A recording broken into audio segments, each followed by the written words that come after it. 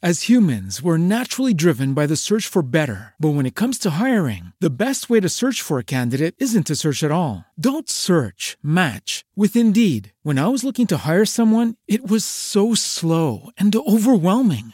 I wish I had used Indeed. If you need to hire, you need Indeed. Indeed is your matching and hiring platform with over 350 million global monthly visitors, according to Indeed data, and a matching engine that helps you find quality candidates fast. Ditch the busy work. Use Indeed for scheduling, screening, and messaging so you can connect with candidates faster. And Indeed doesn't just help you hire faster. 93% of employers agree Indeed delivers the highest quality matches compared to other job sites, according to a recent Indeed survey. And listeners of this show will get a $75 sponsored job credit to get your jobs more visibility at Indeed.com/podcast. That's Indeed.com/podcast. Terms and conditions apply.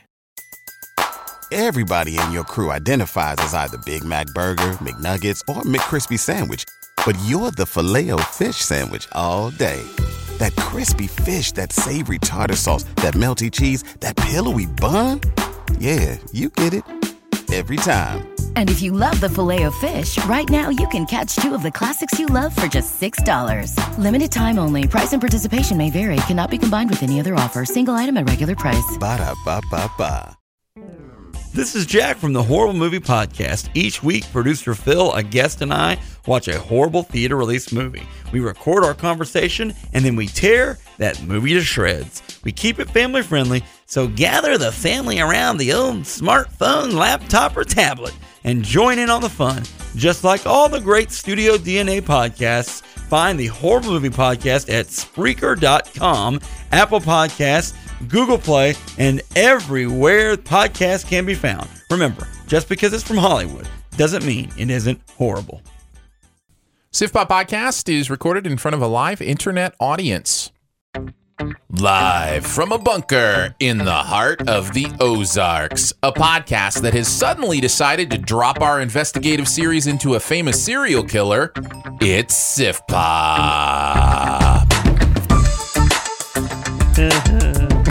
Welcome to Sif Pop, streaming live on Spreaker every Saturday afternoon, or available to download later in your podcast feed. Unless, of course, you're a patron. Patrons get perks! Patrons get those perks. Woo! I'm Aaron Dicer from YourMovieFriend.com. He is Andrew Ormsby from Flick Freaks. Ahoy! And each week we'll chat about movies, television, and whatever else from the pop culture universe is on our minds. How you doing, Mr. Andrew? Hello, Governor. I'm doing good. It was a little bit freaky to me. Yeah. In this movie, I don't think this is too much of a spoiler, but there's a podcast that's talking about Michael Myers, right? Yeah. I'm a podcaster. You're a podcaster. We're right? not investigative journalists. Was I wrong? Was I wrong though in hearing that podcaster's name was Aaron?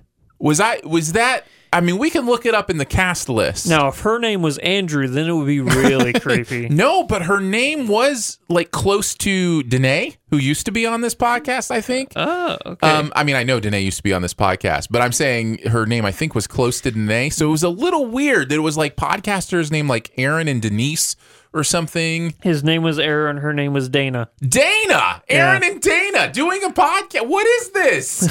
I'm a little bit freaked out. I'm just saying. Do you ever... I don't think you guys leave the bunker, though, so no, you're safe. And we're never again leaving the bunker. Yeah. And then after this movie... before we get into everything else we got going on today, which I'm very excited about, I did want to say we got a message from Chris Breckenridge, our other winner of the Summer Sum game. Hey! Here's what I didn't realize. Yeah. He won last summer, too. What? He's won 2 years in a row for the non-guru winner for the Summer Sum game. Wow. And he tied both years. But he did have a shout out. He wanted to, and this is so sweet. You ready for this? Oh, yeah. Shout out to Malia, the best girlfriend and movie watching companion a guy could ask for. Aww. Thank you for all that you do and for making me completely and perfectly and incandescently happy. Wow. Aww. So there's the shout out, Chris. We wish you and Malia the best, and congratulations on winning again. Yeah. I guess if you want to know how to play the Summer Sum game, Yeah. go find Chris Breckenridge. Dude's got it on lock. All right, so I'm excited. We're going to do all the usual stuff we do. Of course, we'll have our buried treasure at the end. We'll have a Sift quest that you've sent us on. And we're going to do best ever horror movies for non-horror fans. Yeah, Since which neither was one a of us, fun list. neither one of us is a horror fan, right? Yeah. So I think that'll be a good list for us to kind of get out there. So we'll do that. And of course, we'll talk about the new Halloween. But first, we'll kick it off with some Do We Care? Every single week, I scour the internet to find out what is going on in the entertainment world. I pick 3 topics for us to discuss, and we must decide whether or not we care about them or not. Number 1, Wonder Woman has been moved to 2020. What is going on Kill at DC? the DCEU. Now, there are 3 DC movies coming out in 2019. They're not necessarily connected, right? Like you've got the Shazam. Joaquin Phoenix. The Joker's not connected. Not connected. The Kitchen's not connected. I think Shazam is the only one that's actually in the DCEU. So Is Shazam supposed to be in the DCEU? should be. Oh, 'cause interesting. Shazam is a part of the Justice League. Well, so. but like, you think there'll be other characters from the other movies in there, or references even? I think it could possibly be kind of like what Wonder Woman was, even though, it took place in the past, so it was before Batman and Superman. Yeah. Even though she'd already cemented herself in that universe. Right. But I think it was a standalone movie, so possibly Shazam will be a standalone movie. Yeah, Batman is kind of in that movie, like through a letter, at the beginning. Yeah. So Yeah. But you get my point. So it might be. I don't know. I guess I didn't think they were going to try to connect that at all. It seems pointless at this point to try to connect anything together anymore. Yeah. It's like, The DC unconnected universe. yeah, just flashpoint the whole thing and start over. Do it. But yeah, so We just have to wait a little bit longer for the next Wonder Woman. do you think that the reason why they're pushing all this back is because of all this just backlash that they're getting on how bad these movies are? I think this was a release date choice. I think the movie is probably ready enough. I just think they are looking at what they're up against and trying to find a better place for it. That's my guess. And I don't even know the specifics behind that. Mm-hmm. But usually when you see something like this, it has a lot to do with that. Unless it's James Cameron, in which case he just wants the technology to catch up with his vision. Yeah. But yeah, it doesn't bother me too much. There's plenty of movies that I think might be good or hope will be good coming out between then and now. So Okay. I'm not worried about it too much. All right. Number 2. James Mangold's Boba Fett film has been officially sarlacked instead of sacked. But fear not, because we still have Favreau's The Mandalorian coming on its way to Disney TV. Yeah, whenever that's a TV thing. show. Yep. Even though it's not going to be Boba Fett or Jango Fett. Right. It's it's going to be its own thing. But honestly, I love Boba Fett. It doesn't matter who it is. It's just that outfit that's so cool. As It's long iconic. as it's that outfit, and if that person's a bounty hunter, we're good. I don't think my understanding. Okay, so I'm going to admit my ignorance on like meta universe stuff with Star Wars. You? I'm pretty much just a movie guy, right? Like I haven't read any of the books or the expanded materials, that kind of stuff. I'm vaguely aware through some podcasts that I listen to. But Boba Fett is not a Mandalorian, right? No. But he kind of comes from there. Mm-hmm. Is that what I'm understanding? The Mandalorians have that suit. They're like Okay. So that's Mandalorian gear, even Yeah. though technically he is not one. Are they? It's Do they really- look like humans? Or Mandalorians look like humans, or they look more alien? I'm not gonna lie. It's been a hot minute since I've Because seen. I really don't know all that stuff. It's in the show, the animated show. Yes, but I still get confused with that stuff too. Yeah. Because my mind, here's a little clue into how my mind works. I like the overall story stuff, but the details sometimes slip by my brain because I'm not as concerned. Like what this race is called doesn't mean anything to whether or not I'm emotionally connecting to them. And so sometimes those details of what things are called and what races are what kind of slip by me. I think Mandalorian is more like a society of warriors as opposed to like an actual race of beings. Okay. Again, all my knowledge of like Boba Fett and Jango Fett and all that stuff, that's all pre-Clone Wars. The Mandalorian is taking place in between Return of the Jedi and whenever what are they called now? It's not the Empire, they're now like the First Order. the First Order. Yeah. So it takes place in between, like that transition period of, First Order taking over. So I don't know if anything has changed in that timeline because that is a huge gap in time right there. Yeah. But I'd have to look it up. I wish I would have come better prepared for that right there. I'm excited for whatever Star Wars wants to put out. I will see it. Especially I will judge it on its own. doing something. Yeah, I do love Jon Favreau, so I'm good. I'm good with that. As far as James Mangold not doing the Boba Fett movie, whatever. Yeah. I mean, like, again, I'm so wait and see. Sometimes that stuff just kind of it's water off my back. Mm-hmm. So number 3. In honor of Halloween this week, LeBron James has said he's going to produce a reboot of Friday the 13th. Yeah, I did hear that. Yeah.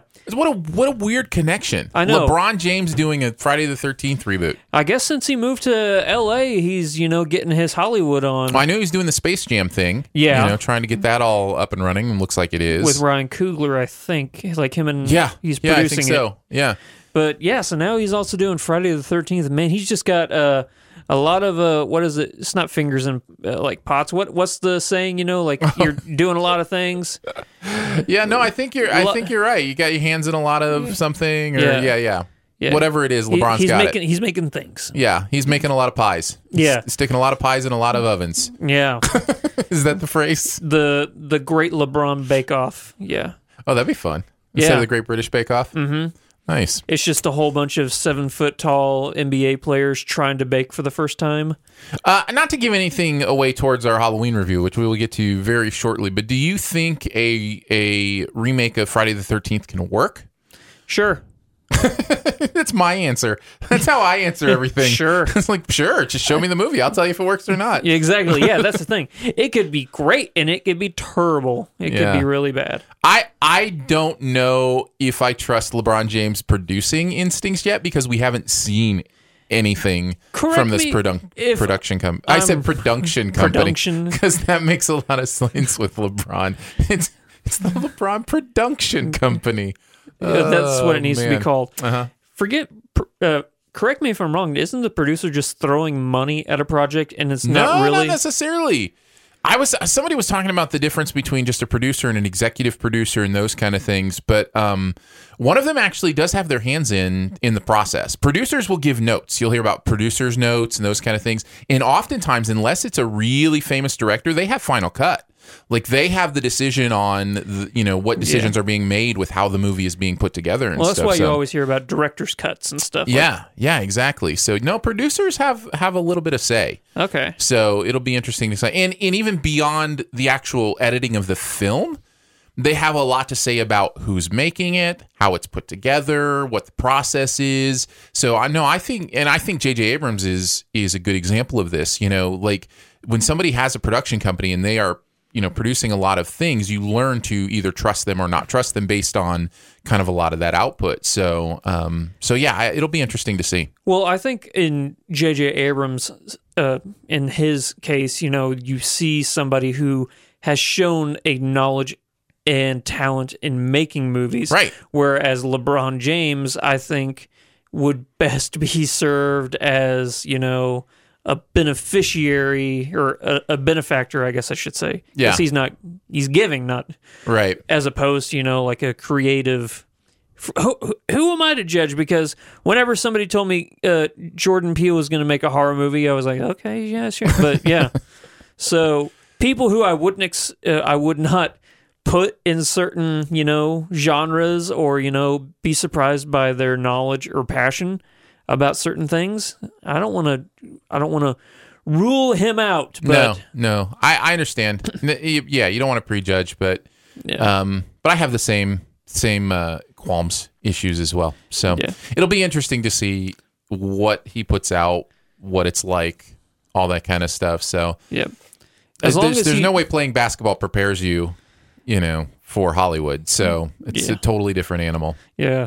Well, let's go wrap it up for Do We Care? All right. Well, let's get on to our review of the new Halloween. We're here to investigate a patient that killed 3 innocent teenagers on a Halloween in 1978. He was shot by his own psychiatrist and taken into custody that night, and has spent the last 40 years in captivity.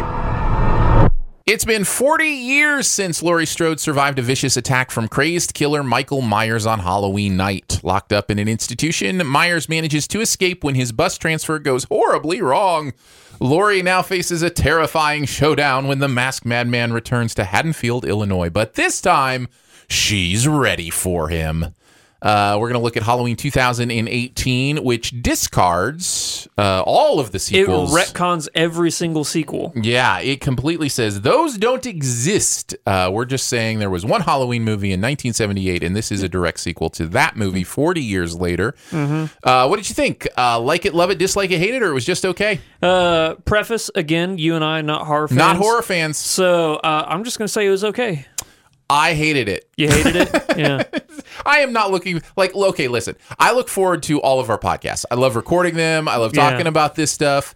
I do not look forward to this segment of this podcast today because I know it has to do with me. Yeah. Can I just admit that up front? Like, I get this is an Aaron thing. Yeah. I am not saying if you like this movie that you're stupid, that you're, that you don't get it, or I'm saying I don't get it. You know what I'm saying? You understand what I'm trying to, I want to preface this by saying, I'm going to say a lot of things about why I think this movie is awful that are not going to connect with you if you're a horror fan.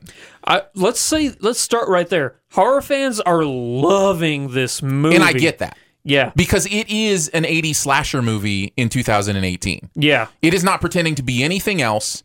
That's what it is. And that's why there's a couple things why I'm pushing it up to okay. Like, I don't like the movie because it's a horror movie, but the things that it's going for, I have to give it credit for. And the reason I say I hate it, and by the way, if there's a high side I hated it, I'm there. I would almost even say didn't like. I probably should say I extremely didn't like it. That's probably where I should land. But for dramatic reasons, sure. I like locking it into that hated thing just because I think that better. Because I was getting angry watching this. I'm like, why am I here? This is so dumb. This is so, like, that thing that happens when you don't like a movie and it's just like everything about that movie is geared towards somebody who isn't you. And then there's that extra thing where it's like, people are going to love this and I'm going to have to tell them I don't like it and I don't want to be the guy doing that. Like, that's not what I get excited about. I get excited about telling you about movies I love that you haven't heard of. I don't get excited about telling you about movies I really don't like that you actually think are good. Like, that doesn't excite me at all. You don't like saying you're wrong. No, I don't. Because technically you're not. No, I'm not. But I enjoy more disagreeing with people when I'm championing something than when I'm tearing it down. Yeah. And I really did not have a good experience with this at all. But there are some things, like you mentioned, that are good about this movie that probably should keep me out of the hated it category. One of them is Jamie Lee Curtis. She's really good here. Oh, yeah. I think she gives a good performance for what it is. It's obvious the material has impacted her life in such a huge way, and that there's a catharsis here. Well, yeah, she's the scream queen. So you can sense that. You can sense that she's into it. Judy Greer, right, is one of the. I think she's great in this. The performances seem great. Technically, it's a better made movie than most 80s slasher films. That's what I want to start on. Yeah. I think that there is actually some really cool cinematography here. Did you notice all the extreme long shots in this movie? Yes. Yeah. But that also is an homage and tribute to the original Halloween as well, which people forget. So in my mind, I think of slasher flicks as being like Nightmare on Elm Street, Friday the 13th. Those movies were not cinematically creative. Yeah. For the most part. I don't mean to generalize, but they were just kind of horror schlock kind of, idea. And they didn't care. That's what they were. That's what they wanted to be. Yeah. The original Halloween actually, I think was created very cinematically. Yeah. And so a lot of those shots that you're seeing in this one are an homage to those long shots in the first one in the creative ways that Michael Myers might show up in the background or be kind of haunting the frame here or there. That's the best part. I get that stuff, Yeah, what you were saying, like seeing him in the background and stuff, like whenever he's not even the main focus, but you see him happening. You don't see that often in horror movies nowadays. Yeah. You kind of get a little bit of it in the new It movie, or I shouldn't say the newer It movie. Right. But it's not used to its potential because it's such a cool and unique way of storytelling, Yeah. and I miss it. I think it needs to come back in a big way. I do think there is technically a level of what they're doing that is beyond what most horror films, even today, put effort into, right? Mm-hmm. So I do think that's worth mentioning. The other thing is there are, again, it's just a couple moments for me, but it's worth mentioning. There are a couple moments where this movie flips things on its head in an interesting way from the original that I can't talk about till spoilers, that I found clever. But it was just a couple moments. For most of this movie, I didn't find anything clever. I didn't find anything interesting, but there were, I remember 2 moments, and maybe there were more. Maybe I just didn't catch them because I'm not a huge fan of the original movie. Okay. But there were at least 2 moments that paid homage to the first. There were no mummies. There were no mummies, but there were a couple mummies. Hey! That paid homage to the original way that I thought was clever. So I'll talk about those in spoilers, but yeah, it was too few and far between for me to have a good time at this movie. Another thing I liked about the movie is the fact that the soundtrack and the score of this movie is obviously so 80s, synth and all that stuff. And it's iconic. It is an iconic piano kind of thing going on there. But I think that the combination of that, that retro 80s horror movie element with a modern style of storytelling didn't because it's 2 different styles of movie, but they combined them in a way that actually didn't seem like it was, okay, that's so 80s, or okay, yeah, that's modern horror, Right. It seemed a fair amount of both to where it actually worked. Yeah. I mean, I think I understand what you're saying. yeah. I really don't have much other good to say about this. Did you have anything else you wanted to mention before I start trying to express my opinion about why this was such an awful experience for me? I'm going to agree with everything you say. I just want you to know that right now. Well, I don't know that you for sure will. Probably the broad stuff. I'll just start here. The reason I don't get horror is I don't understand, A, the desire to feel that way, like to feel like you're being scared. Yeah. B, the desire to see gore, like gore violence, has never appealed to me. I don't understand it. I don't like when somebody will talk about, oh, did you see the kill in this movie? I'm just like, that seems sick to me. And again, I'm not trying to judge any particular person. I'm stating your own case. I'm stating, what's inside me. So that is what this movie is. It is a classic slasher film with a bad guy who is, pursuing, they say he's the embodiment of pure evil. Yeah. Trying to kill as many people in gruesome ways. And that's what's supposed to, I think, affect us and keep us in this movie. And what happens when I watch a horror movie, especially one like this, and this isn't true of all of them, but what happens when I watch one like this is I just get bored. I'm just like, I'm not scared. I know it's a movie. I'm an adult who understands, that I'm sitting in a movie theater, and I'm not scared by this unknown faceless killer. That's probably, and I guess I'll move into another negative. I'm sorry, I'm going to rant here just a little bit, but I'll move into a second negative, which is I think Michael Myers is the most boring horror villain of all time.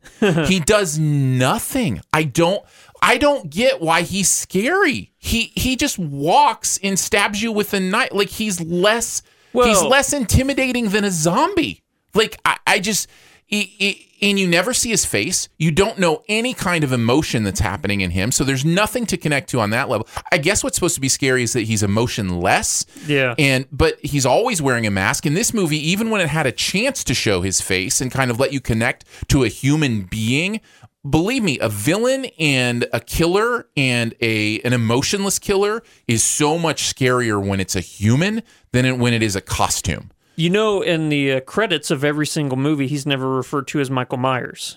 I didn't know that. He's always referred to as the Shape in the credits of the movies. That is exact. He is just a shape. Yeah. Just a blob of nothingness on the screen that I have no connection to, no reason to fear, no reason to understand, no reason to think is interesting. What, he's strong? Like, I got that a couple times. You can kick the back of a police cruiser over? Okay, so he's strong. But you know what I mean? Like, I don't know what I'm supposed to be interested in, to care about. It just all feels so hollow to me. I wonder if William Shatner ever gets any royalties for the Halloween movies. For the mask. Yeah. I'm curious. It looks so little like him, but yeah, That's I know what it is. I know it was a Shatner mask back in the day. Uh-huh. No, I have no idea. What did you want to talk about? Anything you want to bring up? I hate to rant the whole time about why it doesn't appeal to me. It's a boring movie for me. That's us, what I'm saying. It's boring. Yeah, there's nothing here. All you're waiting for is he's in prison, so you're waiting for him to break out. Sure. And then you're waiting for the ending. Yeah. So that's what you're waiting for. For us. For us. For the horror fans out there, they're waiting to see, like, oh, how's he going to kill this person? Like, I'm assuming this is how it works for horror fans. You're introduced to a group of characters. You're trying to decide who's going to live, who's going to die. Okay. And then I'm assuming they're always like, okay, this person's obviously going to die. How are they going to die? I don't care about how. But I don't find that interesting. I think they get an adrenaline rush from, like the fear of like watching something horrific like that. And the adrenaline rush is like what gets them going and stuff. But it doesn't do it for me. No, I don't find it interesting in the slightest. So yeah, because there's no story here. Yeah, it's so basic, and there's no thematic. Okay, here's what I'll hear horror people say a lot about different horror movies that they like, and Halloween in particular, is that it's about trauma. It's about fighting your demons, right? So like Michael Myers represents what it is in your life that seems to pursue you and you can't get rid of, and then it'll never go away, and it, and the violence is just how gruesome that feels in your life and that kind of thing. That's fine. I get that metaphor. I understand that you can contextualize it that way, but that's still very basic, and that's still... You can have a better story. Right. When I'm saying that's still every single horror movie. Like, you don't keep giving me that line time after time. Do something new. Do something interesting. I think First Man is a much better story about going through trauma and what that feels like, and uses the space journey to be that metaphor for what it's like to go through trauma in your life. That's interesting to me. That's clever. This is it just all feels so uninteresting and basic to me that I just don't know what I'm supposed to connect to. So that's what that shades everything for me, There's just there's nothing for me to be interested in or connect to. So again, just restate it again because I don't want you to hate me. If you like horror movies, you're probably going to love it. I mean, it's nostalgia, right? Yeah. If you have a nostalgia for this kind of stuff, I think it's going to connect to you in that way. But for me, it's nostalgia for something I don't think is worth being nostalgic about. So it's not going to connect to me in that way. Yeah, it's something that growing up you and I never cared about. So whenever it comes back around, you're like, that's back, huh? Yeah, and I felt the same way growing up. Even as a kid in the 80s when this stuff was coming out and my friends are like, oh, did you see Friday the 13th? I'm like, I saw a little bit of it and it did not interest me at all. What are you talking about? I felt, and maybe that's part of the frustration and a little bit of the ranting and anger too, sitting in the theater. I've been angry about this for 30-something years. I felt ostracized because of, I can't connect to this thing that a lot of my friends somehow connect to. Oh. And so there's a little bit of, I want to be in on but I can't, I have to be honest about it. I want to be authentic about my feelings and I just don't connect to it. So. No, I get that because I hate being scared. You're supposed to, you're supposed to it's not supposed like being... to be a negative reaction. Yeah. There is a sadomasochism to it, right? There is some sort of, wanting to feel pain to watching horror movies that I just don't. I don't want to have nightmares later, right? Not that this movie is nightmare inducing. Here's another thing: movie's not scary. Yeah, and to us. No, you don't think it's even scary to horror fans? It shouldn't be. I feel the same way, but I don't know. There are horror movies, and I hate horror movies, but I hate horror movies that actually scare me. Yeah. This one doesn't scare me. It's not scary. It's... Well, I think it's supposed to be scary. It's definitely trying to do that. You know what it reminds me? It reminds me how thankful I am that we have people who work in the area of suspense and even into horror a little bit that are intelligent enough to bring that in a new way, and that's why I'm excited about the Best Ever Challenge too, about talking about best horror movies for non-horror people, because it allows me to understand that avenue of our human experience. Fear is a part of human experience, right? But it allows me to connect to it in a more interesting and deeper way. And so this movie is just a callback to movies that didn't care about doing that. They just wanted to frighten you, to gross you out, to show you things you never thought you'd see on a screen. I think there's a difference between fear movies and horror movies. I agree. Yeah, and suspense and all. I don't like getting caught up on genre labeling necessarily, but yeah. I'm just saying that there's others that do it better, and I don't think horror movies do it. Right. Yeah, totally. Anything else before we move on? You got one last thing? I'm done. Yeah. I would love to have conversations about this. I'm fine with it. I don't know that we'll be able to come to an agreement if you're a horror fan and I'm not, but I'm certainly willing to try to understand where you're coming from. I cannot see this as a good movie. People I know who love horror movies, they're like, oh, I've seen the new Halloween movie 3 times. I don't get that at all. I can't imagine wanting to sit through this again. Yeah, our friend Sean from Geek Point, I think he's seen it twice, and he's going to see it a 3rd time. Maybe Sean can help me out. Maybe I have a conversation with him and just figure out what is that? That is, I don't know. It's so weird when you have those things where you just cannot figure out what people are connecting to, I think you're supposed to think with the Halloween movies in particular is the fact that it's quote-unquote plausible that an emotionless, heartless psychopath breaks out of prison. No. As opposed to like Jason Voorhees or Freddy Krueger, it's more based in reality. Sure, it's more than that. But I think that's why people, connect to this one in general. This one in specifically, I mean, yeah. It could be. Definitely could be. I'm shooting in the dark here. I'm just trying to find answers, man. Shooting in the dark was the subtitle for this movie. Yeah. Originally. All right, let's move on to the best ever challenge. We're going to do best ever horror for non-horror people. We'll count down number 3 to number 1, do some honorable mentions as well. I can go first this time. Do. I'm going to go with a movie called The Host. Did you ever check out The Host? That's a Korean movie, right? Yeah. It's really good. It's so good. This is a creature feature, that has to do with this parasite host thing and how it interacts with the culture. And man, this one caught me completely by surprise the first time I watched it. A friend had said, you need to see this. I was like, oh, all right. And I put it in, and man, I'm glad I did, because for me, what I connect to about this one is the suspense and the world building, right? Yeah. Those two things in this one are very connective to me. It's not any of the gross out. It's not the fear necessarily, but it's an understanding of, oh, what an interesting creature and what an interesting world and what an interesting way that they battle around it. So wanted to give a shout out to The Host as my number 3. Good call. What do you got for your number 3? Get Out. You going to trump me? I am going to trump you on that. Okay. That is definitely a trump. Okay. My number 2 is Cabin in the Woods. Ditto. We both had that at number 2? Yep. Wow. There's only one movie I could think of that could possibly trump Cabin in the Woods, because it's one of the most unique horror movies out there. Yeah. The fact that it's funny.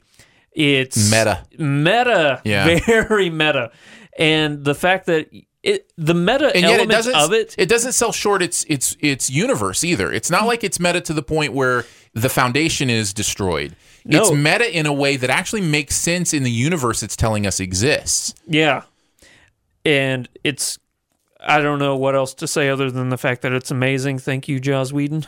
Thank you, Andrew Goddard. Yeah.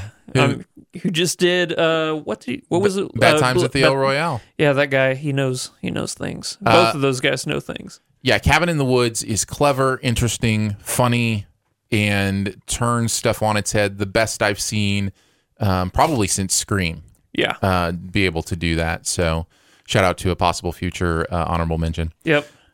So yeah, Cabin in the Woods I think is an easy number 2 for me. I guess that means we're at number 1, which we'll talk about Get Out, since that's my number 1. Okay. Get Out is phenomenal.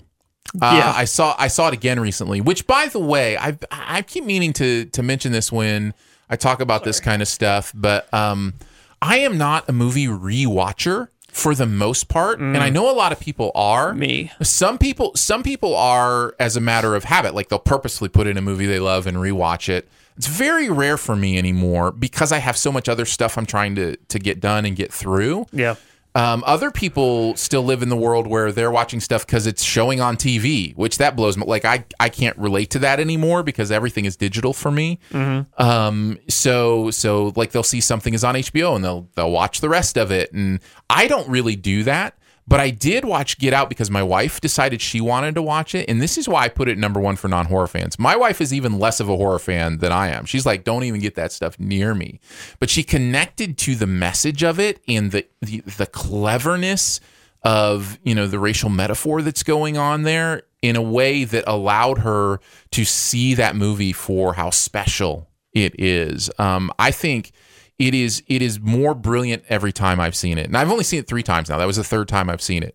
But each time I'm more blown away by how subtly he lays in the clues and how all of those clues relate to both the story we're being told as well as the metaphor. It's just absolute genius stuff. So I'm always impressed by it. No, yeah, it's one of those movies. Every single time you watch it, you appreciate it more and more for what it's doing. Yeah, that's been my experience for sure. Yeah. What do you got at number 1? Shaun of the Dead. That's a good choice. I didn't even think of that as a horror film, but sure, yeah, absolutely. The first half of that movie is a comedy, but the second half of that movie is definitely a horror film. Yeah. It gets dark, and but what's so amazing about it is that transition in between is so subtle that you actually don't even notice it. That it's happening, like it's getting less and less funny, and it's getting more and more, serious, and you're like, oh wow, okay. And then the part with the mom and everything, you're like, oh wow, okay, so this just happened, and I didn't even notice it was happening. Yeah, one of my favorite movies of all time, easily my favorite horror movie. No, Shaun of the Dead is great. It is great, and it is a good. A non-horror person horror type movie. I think a lot of people can connect to that for sure. Let's talk about some honorable mentions. Okay. I already mentioned Scream, so we can mark that off the list. Right. I definitely think that's one because of its meta-ness that is easier for non-horror people to connect to. What else you got? Let the Right One In. It's a Swedish movie. I don't know if you've ever seen it. I haven't actually. I haven't seen that one. Basic synopsis is this little kid in Sweden, or it might be... It's Scandinavia, somewhere in Scandinavia. I'm pretty sure it's Sweden. Anyway, always cold, sun never comes out, really high up north. Anywho, he is always getting picked on. He's always being bullied, and he lives in like this big apartment complex. And all of a sudden, this little girl and this old man move into the same building. He finds out she's a vampire, and she's about like the same age as him. And it's just him, befriending this vampire girl. And it's a really unique way of telling a story. The cinematography is really weird. It sounds cool. It's really, really good. Sweden is known for making some really good movies that have a dark twist on them, like Girl with the Dragon Tattoo. I wouldn't consider that a horror movie, really. Even though... No, I mean, you could... it's like there's a revenge tale aspect to it, and a lot of times that falls in the horror genre, the revenge movie. But man, I just thought of another movie that would have made my top 3. I wouldn't classify it that way. Oh yeah, what would it be? Silence of the Lambs. Yeah, and somebody in the chat mentioned that too. I didn't consider it a horror movie. It's hard for me to put Silence of the Lambs in horror. It's more of a crime movie to me.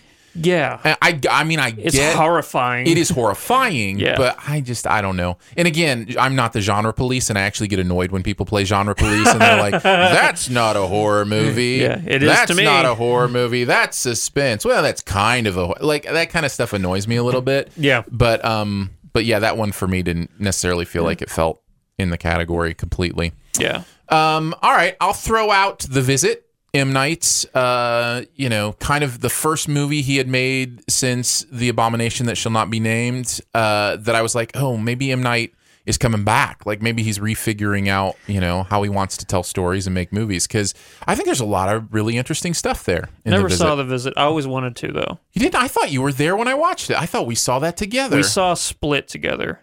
I know that, but I thought we saw The Visit together, too. We did not. Okay. All right. Fair enough. Only thought I was there. Oh no. Who was that? You're like the really, really bad version of Haley Joel Osment. I see Andrew people.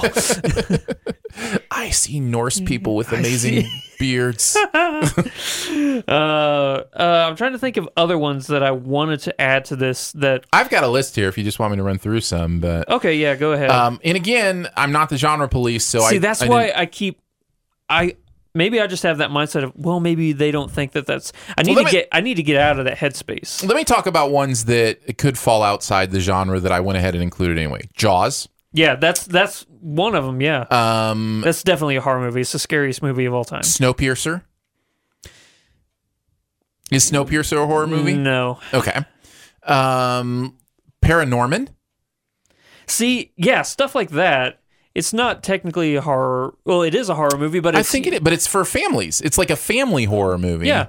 Then I would put like Ernest Scared Stupid on that list. Sure, why not? Yeah. Or what was the house one, the animated house one, Monster Clock House? on the Walls or something? No, Monster House, I think it was called. I don't think I saw that one. I thought that was really good too. So yeah, in that category, I think Paranorman is one that I would recommend. Yeah. Let's see if there are any others. Black Swan. Yeah. Is kind of a horror movie, right? For that matter, Mother is too. Mother! I'm sorry, I said it wrong. Yeah. Mother! The Alien franchise. Yes, that's especially another 1 and 2. Yeah. 1 more so than 2. 2 is more of Aliens, I should say, because there's going to be somebody that gets mad at me for saying Alien 2. Aliens is more, the action, shoot 'em up movie. Where correct. As but opposed, Alien is straight up horror. It's a straight up horror movie, but it's good. And the question is horror movies that non-horror movies can like, and I think that there's enough in the original Alien. You know what I'm kind of discovering is a common theme with a lot of these is the world building. I think if it's an interesting concept, enough of an interesting concept and a fully realized world, then a non-horror fan can kind of buy into that and buy into the story and buy into the wanting to know more about what this alien creature, what is this xenomorph? Where did it come from? How is it, doing things? Why does it have another head within its mouth? Like that kind of stuff, can be interesting in many ways. Nightcrawler was another one. Nightcrawler's so good. Right? It's so good. And it's kind of a horror movie. A little bit. I think you could put Nightcrawler firmly in a horror genre category. I guess I just never thought of it that way. I hate being it's more suspense, because I was just so immersed in this guy's story. He's fascinating. He's and dark. Fascinating in a terrifying sense. Like I haven't seen a character like this in a very long time, if at all. Yeah. This Jake Gyllenhaal's so good in that movie. Oh yeah, that's his best performance, I think. He's had a lot of great performances, so I'd really have to consider what you just said, but it's definitely one of his best. Either that or Prisoners for me, but probably Nightcrawler is his best performance, I'd say. I think I have to mention Psycho. I think non-horror fans can get into Psycho. Okay. What do you think about classic horror movies? They're not... I'm trying to understand, the question. Is the question, you don't, for non-horror fans... like us who just don't like being scared, horror fans who don't like the genre, or horror fans who don't like gore fests. You know what I'm saying? No, there's different reasons people don't like horror movies, for sure. I think the main two are both reasons I don't connect to, being scared and gore. Those are two things I don't necessarily connect to. So I think that classic horror films, like the Hitchcock films and stuff, they were more accessible because there had to be an actual story there, because you couldn't really do the terrifying stuff. I think if we're going to get into it, what differentiates Psycho from the other Hitchcock movies, but Psycho is the only horror movie that Hitchcock made, except maybe Birds. Frenzy would fall in that category. I think Birds is a horror movie. No, I think you're right. No, I absolutely think you're right. Yeah, you're 100% right. So I take that back. But I think what differentiates is the idea of the violence in it. And I don't mean the gruesome goriness. I just mean the element of murder, violence in the way that they're the idea of Norman Bates is a psycho serial killer. That's horror. The idea of, birds pecking people to death, that's a horror movie. Frenzy also deals with a serial killer. It's Hitchcock's last movie in the 70s. Not that I'm recommending it. I'm just saying, those were really... You're giving an example. Yeah, I'm giving an example of other Hitchcock movies. Yeah. But the other hit, like North by Northwest, that's not a horror movie. That's a suspense movie. Yeah, Rear Windows, not a horror movie. That's a suspense movie, Yeah. in my opinion. So, No, you're right. So, yeah. I'm trying to decide. I don't think this one even qualifies because I don't think there's anything actually scary about it, and it's not really a horror movie. But What We Do in the Shadows just popped into my head. I think that's just straight up comedy. I think that's a mockumentary. I don't know that I've seen it, so. It's the vampire movie. Yeah, I don't know. With the New Zealand crew. You haven't seen? It's Taika Waititi's movie he did before Thor Ragnarok. No, I have not. Okay. I thought that was the Hunt for the Wilder People. Oh, that's right. He did do Hunt for the Wilder People. But he did What We Do in the Shadows before that. I haven't seen that. So funny. It's about it's like a mockumentary of a bunch of vampires who live in the same house together. They're all roommates, but they're all different versions of the vampire we see in, like, there's the Nosferatu, and then there's like the Interview with the Vampire, and then there's like the I don't want to say Twilight, but like the operette glittery, and it's just funny because they're trying to do, like, it's like The Office, like what it's like being a vampire that is stuck in New Zealand, It's just really funny. It sounds hilarious. Oh yeah, I should check that out. It's Flight of the Conchords, guys. It's just great. Oh, nice. Oh, yeah. No, that sounds like a lot of fun. Yeah. I also mentioned It Follows, and I connected to that. Which one? It Follows, based on the metaphor of what's going on there. So, yeah, I don't know if non-horror fans in general would like it, but it was definitely one this non-horror fan connected to. See, that's the thing. Like, I don't know if I can recommend The Babadook. That's a straight-up horror movie, and it's terrifying. Yeah. But it's really good. Yeah. It's really good. I think you like It Follows more than I think you're right. like The Babadook. Well, and we're not just talking. Yeah, I think The Babadook is an example of horror movies that are so well made that a non-horror fan can respect them, even if they didn't like watching them. Mm-hmm. I think other examples of that would be The Conjuring or The Vitch. Yeah, that's such a horrible movie. I don't think it's a horrible movie. I do. It's not a good example for me, at least, because I did not enjoy that movie at all. I think the Vitch is more of an acquired taste than anything. I had the exact same feelings during the Vitch as I did during Halloween 2018. It's just like I did. I just sat there going, "What is the point of this nonsense?" No, I can understand why people don't like the Vitch, but it doesn't have that many V's. The Vitch has that. Yeah, it works. I can understand why people don't like it because it's so acquired, and the dialect and just the way that they speak is so difficult to follow. Mm-hmm. But I think that it's suspenseful and eerie enough. The camera work in that movie is phenomenal, and I think the performances I'd give good. you that. No, I'd give you the camera work is really interesting, and the performances are good. And I was curious as I wanted to know how the movie was going to end with the I wanted to know how it was going to end too, and then I was so disappointed with the way it ended. I think you wanted it to end more than you were curious. It's possible. That's what I was like in Halloween. What was it? The Sacred Deer movie that came out last year. Killing of a Sacred Deer. Killing of a Sacred Deer. There's just these movies that I start getting angry when I'm watching because I just don't get it. Snowman. I don't understand. Snowman, definitely the Snowman. Or was it Iceman? Or no, it was Snowman. Yeah. No, it was definitely Snowman. Again, not holding against anybody who does get it, but I don't know. It gets frustrating to me. Yeah.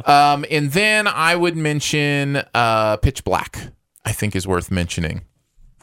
I never thought of that as a horror movie. Really, I've always just considered. Right? I could see it now, but in my mind, it's always just been sci-fi. Sci-fi, yeah. But you're right; it's creepy. Yeah, but it's really good. Yeah, it's really good. So, shout out to Evil Dead 2, which I didn't like as much as some people. But I was about to mention like Evil Dead, Army of Darkness, those kind of things. Just so fun, just because of the humor and the fun in them is probably, even though I don't enjoy them as much as most. I love them. I think that's definitely worth mentioning. So there you go. There's some choices. Let us know what we forgot. Feel free to hit us up at feedback@sifpop.com with your choices for good horror movies for non-horror movie people. Real quick, somebody, Dumb as an Ox, mentioned The Thing. I think The Thing, besides Jaws, might be the scariest movie ever made. Really? I really do. John Carpenter's The Thing. It's either one of the. It's one of those two. He says The Thing 2011. That's not. Is that Oh, John no, Carpenter's The Thing? No. John Carpenter's was the one with Russell Yeah. Crowe and stuff. Yeah. That one is the most, either that or Jaws. Either one of those most terrifying movie ever made. I'm trying to think of the scariest movie I've ever seen. It might be The Conjuring. Really? I was genuinely scared during The Conjuring, and I don't know what it was. Maybe I was just in a mood or something. I will tell you, as you know from the rest of this, I didn't enjoy that. That's not why I like The Conjuring. I actually think it's a brilliantly made film that sets its story enough in the real world. That's the Naomi Watts one, right? The original Conjuring? No, I don't What think am I thinking of? Give me a second. The original Conjuring was Vera Farmiga and, what's the guy's name? Just slipped my brain. Oh, yeah. I know what one you're talking about. I'm thinking, what am I thinking of? Naomi Watts's. Patrick Wilson, Vera Farmiga. Yeah. So I think that may be the most I've ever actually been scared. And it may have also had to do that I watched it in an empty theater. It was just me. So Yeah. it could have had something to do with it. That might be it. And ever since then, I've always sat in the back row. Ever since then, really? I just don't want anybody behind me. Wow. It just freaks me out. No, that's not true. Before we head on to the rest of the show, thank you so much for your support. You can support at patreon.com/StudioDNA or soon at patreon.com/SifPop. In fact, I would encourage you to support at patreon.com/YourMovieFriend, which will be coming /SifPop here very soon. So just kind of changing some things around. That way you'll get all the podcast episodes, everything SifPop extra. You can become a fan of what goes on here. And thank you so much for making it happen. Starts at $3 a month and comes with some fun perks. So because of you, we're able to do cool podcasts like this, and we do appreciate it. Before we get to the end of this thing, we need to do some Sift questing. Yeah. You ready to do some Sift questing? Let's make it happen, Captain. This comes to us from John on Twitter. Says it's inspired by our recent question about subjectivity. Says, I've always been pro-choice when it comes to the issue of abortion. Not that I would ever make someone get one, but to not take away that option. Arrival is prominently a movie about the importance of communication, but the film brought up questions about the value of human life and opened my eyes to the other side of the argument. So my question is, what is one film that changed your mindset on a topic other than the one it was initially focusing on? Thanks for the easy question. Kidding me? We love this stuff. When I read that, I just felt like my entire day, I was like, this is what I'm going to be spending the rest of my day on, just trying to figure this out. I love the questions our fans send. I think they're fun. Don't get me wrong. It's an amazing question. It's just like, I got exhausted. Well, oh, man. It's an amazing example, too, because he's not the first one I've heard talk about Arrival in the issue of human life and abortion and kind of thinking about it in that way, because it is a movie that, because of its twist, and I'm not too worried about spoiling Arrival. It has been a while since that movie's been out. Yeah. But it is an amazing twist that I'd rather not spoil for you if you haven't seen it. But because of that twist, there's an interesting question about, ending a life or not starting a life, or how do you make that choice? And so I can kind of see, where he's getting at with that. But it is a fascinating thing to think about a movie that actually changed your perspective on an issue. Can you think of one? Yeah, I did. I'm going to go with The Green Mile. Okay. Yeah, I'm going to go with what? Capital Punishment? Capital Punishment. Same issue. I'm going with different movie, but continue. Oh, really? Yeah. I was before I saw that movie, I was always about, I think Capital Punishment was okay, but now it did change my mind on it. Yeah, Dead Man Walking is the movie I went with. It humanized, a death row inmate in a way that I wasn't ready for and probably needed. I honestly think, it also made me question, speaking of the abortion issue, it made me question my own value of life. Like, where, when do I think any other human has the right to extinguish any other human's life, and what do those circumstances look like? And since then I've struggled with capital punishment in a much deeper and different way. And it changed my perspective on, just the idea, because I think what we do as humans, when we come to the place where we say, oh, that person doesn't deserve to live, is we have to dehumanize them, because the second we humanize somebody, it becomes very difficult to take a life, because then it could be us. Yeah. So Dead Man Walking was that for me. Yeah, and it was Green Mile for me. Great question, John. I appreciate it. I would love to hear other examples of this. I know there are other minor ones that we could talk about, but I feel like he used such a major one that I wanted to, kind of go as major as I could with mine as well. There's certainly movies that change my, perspective on, things we would consider smaller things. But yeah, I thought this was one worth talking about. So appreciate that, John. If you've got a question to send us on SiftQuest, make sure and hit us up, feedback@siftpop.com. And this is one I'd love to hear your stories on as well. So you can do that at feedback@siftpop.com, or just hit us up on Twitter at Aaron Dicer and at FlickFreaks. We'd love to hear from you. Got some buried treasure? I do. All right. Why don't you hit us up? I'm going to go with season 3 of Daredevil. Is it good? It might be my favorite season of Daredevil now. Yeah, it's so crazy good. I was shocked how much I loved this newest season, because it's one that you have to have seen The Defenders to understand where it picks up in the story. Well, that's good information. I have seen The Defenders, so but that's good information to know. If not, if you haven't seen it and you don't want to watch The Defenders, just remember at the very end of Defenders, him and Elektra are underneath the building that's, being destroyed. Yes. So it picks up literally as the building is, collapsing on top of them. Okay. That's where the movie picks up. But then where it goes from there. You said movie. Did I? Yeah, I love that. We do that all the time, and it's almost always a representation of how good we feel about something. Mm-hmm. We call it a movie when it's a TV show because it's so cinematic, or we love it, or whatever. Yeah, because we grew up in an era before TV was as iconic and prominent. You see, actors and directors from back whenever we were younger, oh yeah, I'm only a movie actor. I don't want to sully myself with being on TV. But then now TV has got to this point where some shows are rivaling, the immaculateness of some movies. Mm-hmm. So yeah. But this picks up right after the building falls on him, and he's so injured, he loses his hearing and he can't smell anymore. So he's down several senses. So now, all of his senses that were so powerful. So he just goes around licking everything to see what's going on. Yeah, but it's how that event changed him, and his moral compass is now in jeopardy and stuff like that. Oh, interesting.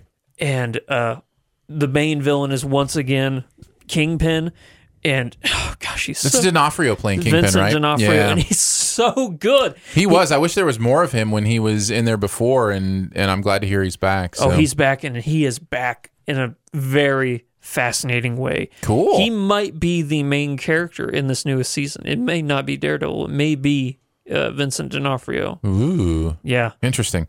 I will definitely get around to it. It just hasn't been time yet. Honestly, I don't know if it's better than season 1 of Jessica Jones. But if not, then it's the next best season. Man, season 1 of Jessica Jones is so good. Yeah. It's so great. Jake in the chat says he didn't watch Defenders, but still loves season 3 of Daredevil. So I guess you can enjoy it even without having seen Defenders, but it's good for context. Yeah. To be able to know kind of what's going on there at the beginning. Yeah. You might just be wondering, wait, why is a building falling on? Oh, this seems like Murdoch, it's out of nowhere. Murdoch, no! My buried treasure is a movie I've heard a lot of people talk about it, but I hadn't quite seen it yet. It's a year for good documentaries, and this is another one. 3 Identical Strangers. I wanted to see that so bad. Finally got around to seeing. I'm starting to get, my screeners come in for a lot of this stuff, and our documentary awards are actually before our other awards. Uh-huh. And so we recently released our documentary nominations, and I'll be voting on Best Documentary here pretty soon. So I wanted to make sure that I'm seeing, a lot of these that are nominated for different things. Yeah. And put it in 3 Identical Strangers. Knew it was going to be good because I'd heard so much good stuff about it, and I can completely confirm from my perspective, it is an incredible story. It's unbelievable. Yeah. And the places it goes is fascinating to think about and to understand. It brings up some questions. It would be spoilerish of me to explain the questions, actually, so I'm not going to do that, but it brings up some ethical questions about certain things that are fascinating to me. I think adoption is the the most basic you could say. Sure. Yeah. But you haven't seen it, right? No, I know the story. Okay. I remember reading about the story a long time ago. So I know, like, obviously not as much as what the documentary, I'm assuming, is going to reveal. Yeah. But I'm so excited. This and Won't You Be My Neighbor, and I haven't watched Free Solo, but I hear good things about Free Solo as well. There's just a lot of docs this year that look to be really, really good, and this is definitely one of them. So, would you put it above Won't You Be My Neighbor? No, I would not. Okay, yeah. But man, that movie just hit me on such a deep level. Yeah, it's such. Won't You Be My Neighbor? I don't see anything in the documentary world this year beating it. There was also here's some of the others in case you're wondering that I'm going to be watching here soon, and I'll probably tweet some just mini reviews of this stuff as I watch it. That's generally what I do during screener season, because I can't do a full review on necessarily everything I see because there's so much I'm going to try to catch up on. Yeah. But I'll be watching Minding the Gap, which I've heard really good things about. It sounds familiar. It's on Hulu, I believe, and it's a documentary about skateboarding, I think. Oh, okay. Again, I haven't seen it yet, so I don't know. Yeah. RBG, which is the Ruth Bader Ginsburg, or RBG documentary, is on there as well, so I'll be watching that. I did actually already see Wild Wild Country, which is on the best documentary list. This is on Netflix. It's actually 4 parts. It's really long. It's kind of like how the OJ thing was nominated for best documentary, even though it was 13 hours 17 long. hours, Yeah, exactly. It's a little similar to that. That one's fascinating. I think I've actually talked about that on a recent episode of Sif Pop, so I'll be catching up on that as well, and a bunch of other stuff. So nice. So yeah, it'll be an interesting few days here, watching docs, and then getting into watching the other screeners. There's so much that's coming out. It's going to be fun.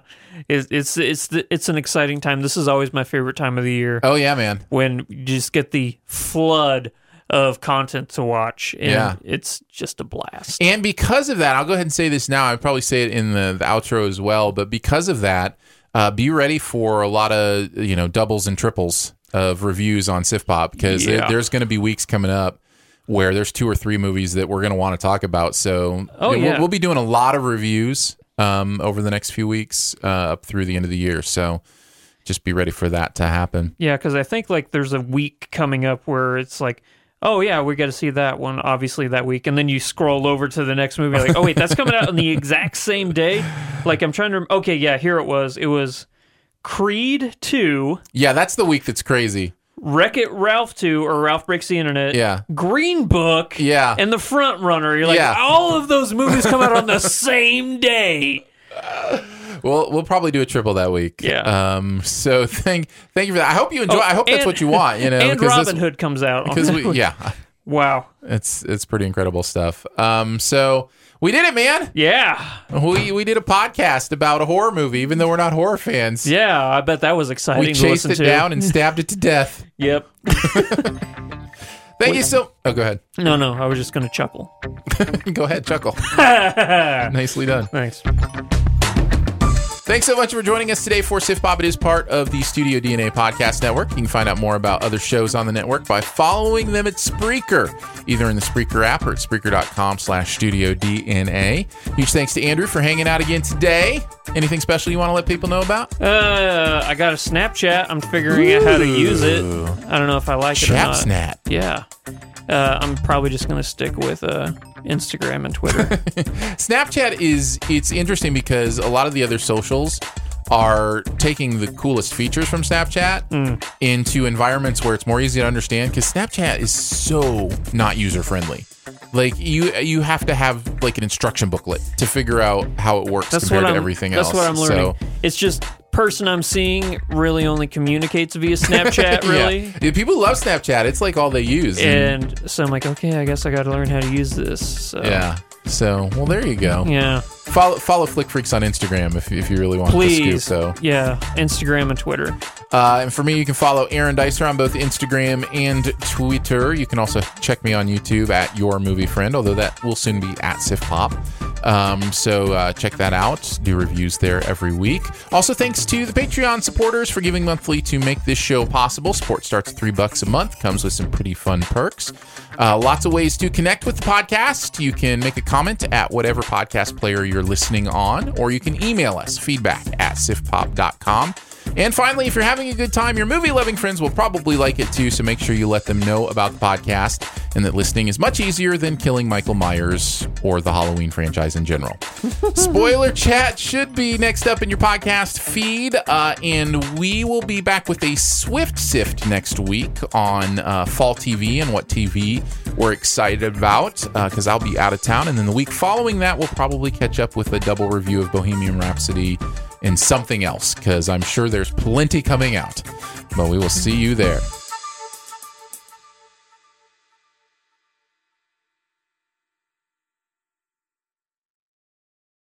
As humans, we're naturally driven by the search for better. But when it comes to hiring, the best way to search for a candidate isn't to search at all. Don't search, match with Indeed. When I was looking to hire someone, it was so slow and overwhelming. I wish I had used Indeed. If you need to hire, you need Indeed. Indeed is your matching and hiring platform with over 350 million global monthly visitors, according to Indeed data, and a matching engine that helps you find quality candidates fast. Ditch the busy work. Use Indeed for scheduling, screening, and messaging so you can connect with candidates faster. And Indeed doesn't just help you hire faster. 93% of employers agree Indeed delivers the highest quality matches compared to other job sites, according to a recent Indeed survey. And listeners of this show will get a $75 sponsored job credit to get your jobs more visibility at Indeed.com/podcast. That's Indeed.com/podcast. Terms and conditions apply.